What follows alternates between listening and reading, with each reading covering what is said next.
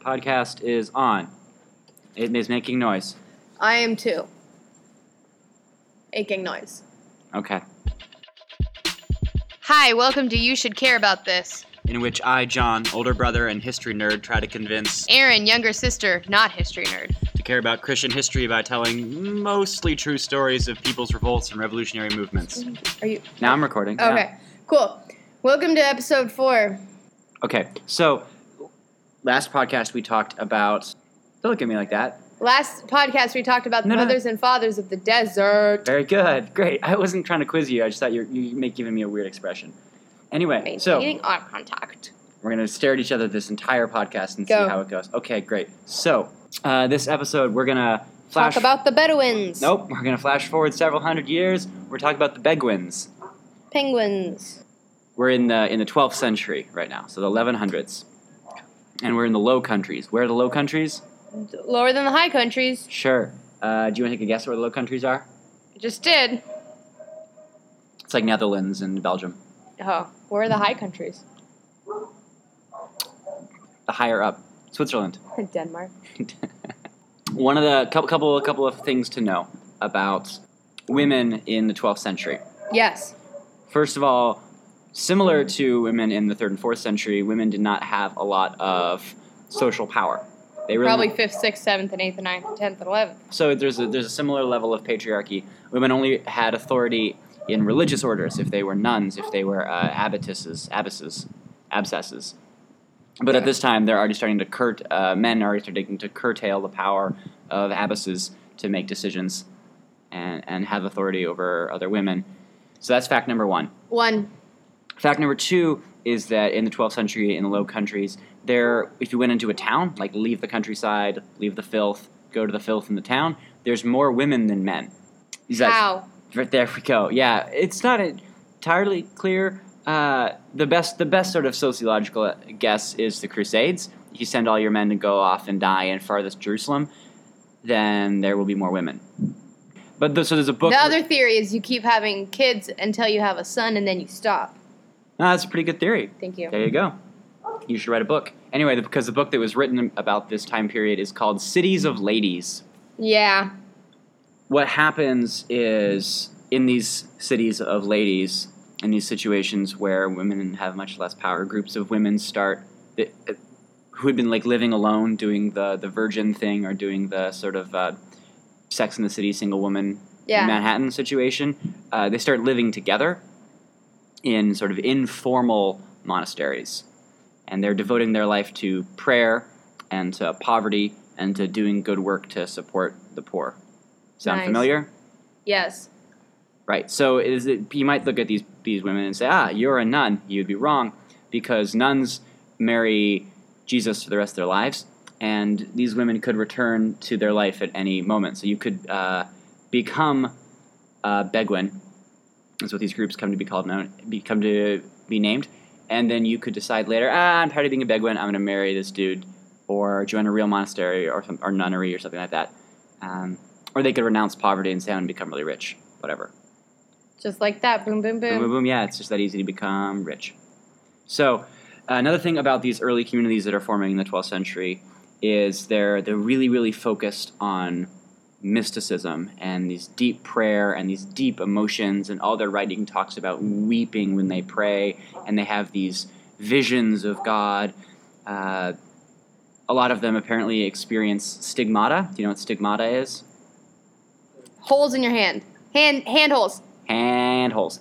Yeah, so stigmata is where you start to bleed in the points where Jesus' body bled when he was nailed to the cross, so the hands and the feet and the side, because in one of the Gospels he gets stabbed in the side. Yes. So there's some self-harm happening in the sort of intense mystical devotion of these communities. Also, they sold all their possessions and they're living in rags and they're not eating food. It's not when you just spontaneously bleed, you make yourself bleed. Well, it is when you spontaneously bleed, but who's to say whether you actually started spontaneously bleeding or whether you made yourself do so as a sign of devotion?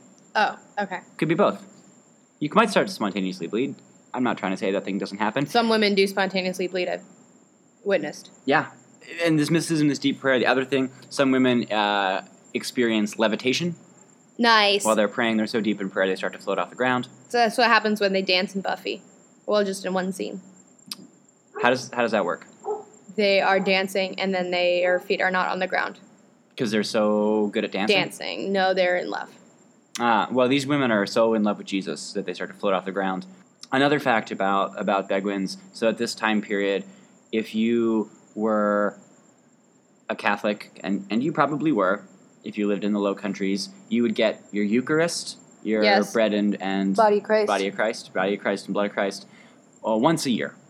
Okay. Priest would come around and give it to you once a year. You get it 3 times a year if you were in a religious order. The Beguines were giving it to each other weekly or sometimes daily. And of course, if they're giving it to each other, it doesn't officially count, according to the Catholics. Beguines disagreed. It doesn't count because a man or a woman is giving it to you, or because of no priest. So they're like really, really, really obsessed with the Eucharist, and they're focused on mystical love and love as this divine, feminine force. Is this like Julian of Norwich time? Very, very similar. Okay. She's not a Beguine, but similar time period. Yes. So yes, God is this divine, feminine love. So, a couple of examples of this. First, one of the earliest Beguines that we know about is this woman named Marie of Oignes? How would you pronounce that place? Oignes? Oignes? She lived from 1177 to 1213. She convinced her husband to join her. She was one of the earliest female spiritual directors, and she brought together this group of young women to live in the town, and they prayed together and they cried a lot. Sounds good? We can get behind that. And then there's Hadewich of Antwerp. Mm-hmm. She lived sometime in the mid-13th century, so mid-1200s. I think she's referenced in Harry Potter. Yes, there's Hadewich, and then there's Mechthilde. Mechthilde? You're not getting paid to pronounce these, are you? Mechthilde, I'm not getting paid at all. And she's from Magdeburg. She's Mechthilde of Magdeburg. And they both wrote these mystical texts about prayer, but they wrote them in the common language that people were speaking. Which was? Sort of a version of German. Okay. So they didn't write them in Latin. A couple of quotes from Hadewich. You want to hear some quotes from Hadewich? She says, "If you would act according to the being in which God has created you, your nature would be so noble that there would be no pains which you would shun. It would be so valiant that you could not bear to leave anything undone, but you would reach out for that which is best of all, for that great oneness which is God." Aw. Yeah, isn't that good? Isn't that good? Yeah. It's pretty good. So, these women who are coming into these towns and joining these communities, a lot of them were really, really poor. Mm-hmm. So they weren't selling all their possessions to become poor. They were just showing up. And some were middle class, but some were also very, very rich, and they were renouncing everything and going around in rags. And some of the communities in some cities were just, 5 or 10 women. And then there's, the city of Ghent. Classic. Classic city of Ghent had several thousand Beguines. Together? Yep, in one big community. The Beguine community in Paris housed 400 women. So this is a sizable group of women. Yeah. Being like, I'd rather pray constantly and be deeply emotional and serve the poor at all times, sort of thing. Yeah. And these are all autonomous communities. There's no, international Beguine order. So you could just sort of declare yourself a Beguine. And your friends, too. Yeah. You could be like, I'm a Beguine, and no one could say, no, you're not. And some Beguine communities would say, hey, we're really serious about this in a different way. We want to become a convent, a nunnery. And so they'd be adopted as part of the Franciscans or the Cistercians or some other groups. Is Cistercian a thing? Yeah. Oh. Cistercians are another group of monks at this time who decided that other monks weren't being intense enough. And so they got really, really intense about getting up at 3 a.m. to pray for 2 hours, and they just ate bread and worked a lot. And then later on, people thought the Cistercians weren't serious enough, and so... Oh, not like sister. No, Cistercian. Is it different? Okay. Yeah, it means spelled sort of similarly. You don't care about the history of the Cistercians? Well, less so if they're not all sisters. Okay. Continue, though. Okay. Not with the Cistercians, with your Hadwiches and such. Okay, we're moving on from the Cistercians. We haven't got to the Trappists yet. Anyway. They make jam. Yeah, well, it's the Trappists come from the Cistercians. The Cistercians thought that everyone else wasn't serious enough, and the Trappists thought the Cistercians weren't serious enough. So the Trappists moved to a swamp in the nowhere France and started the monastery, and then they moved to the U.S. and some of them make jam, and some of them make beer, some of them make Thomas Merton. Okay, we're getting back on track. We're gonna drink more rum. We're gonna get back on track. One of the quandaries that this put the political elites in is, who are these women legally? They were allowed to hold on to their property and live in the world as lay people, but they also got to claim the privileges and protections of being a nun. Why did they get to hold on to their... Were women allowed to own property at this point in this place? If they're not officially divorcing their husband, then they can enjoy the benefits of their husband's property, but also get the benefits of being a nun. You can declare yourself a nun and be married? Well, they're not nuns, they're Beguines. Well, and one of the things that they would claim is, we're not officially nuns, but we're sort of like nuns, and so therefore we qualify for indulgences. You're shaking your head at me. Indulgences being the tokens system? Yeah, they'll get out of purgatory free card okay. from earlier. Yeah. So, eventually the church bans the Beguines in 1299 and starts burning them at the stake. Ah, like witches. Yes. So, you may think it's entirely women, but in fact, there were some men. They were known as beghards. Yeah, Beguines and beghards. And these were mostly older working men who'd been working in some guild, or they'd been a craftsman of some sort. They had outlived all their friends, or they had lost all their family, or something had happened to them. They had bad health, they were getting old, and so they would form these groups of beghards who would sort of act like monks, but not really be monks, but be able to provide for each other and provide for other poor people.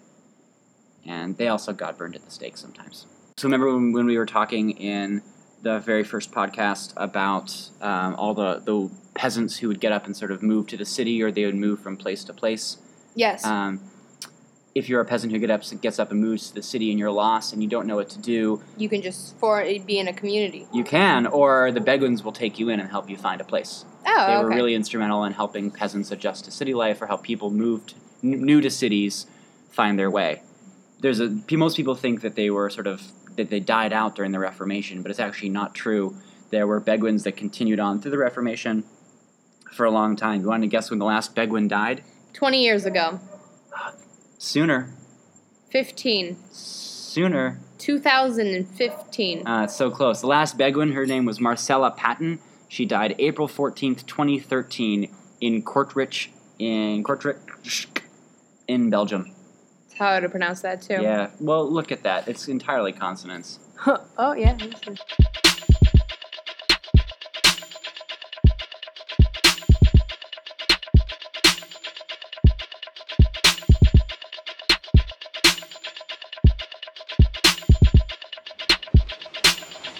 That's the history of the Beguines. What did you learn today? I learned that the Beguines are different than the Bedouins. And I learned about the cisterns and cisterns. Crustaceans. Yes. Such as crabs. And I also learned about these non-nun nuns, and that we're sort of like Julian of Norwich for those of us. That's a helpful reference point. And I learned that they were burned at the stake. Like, everyone cool. Great.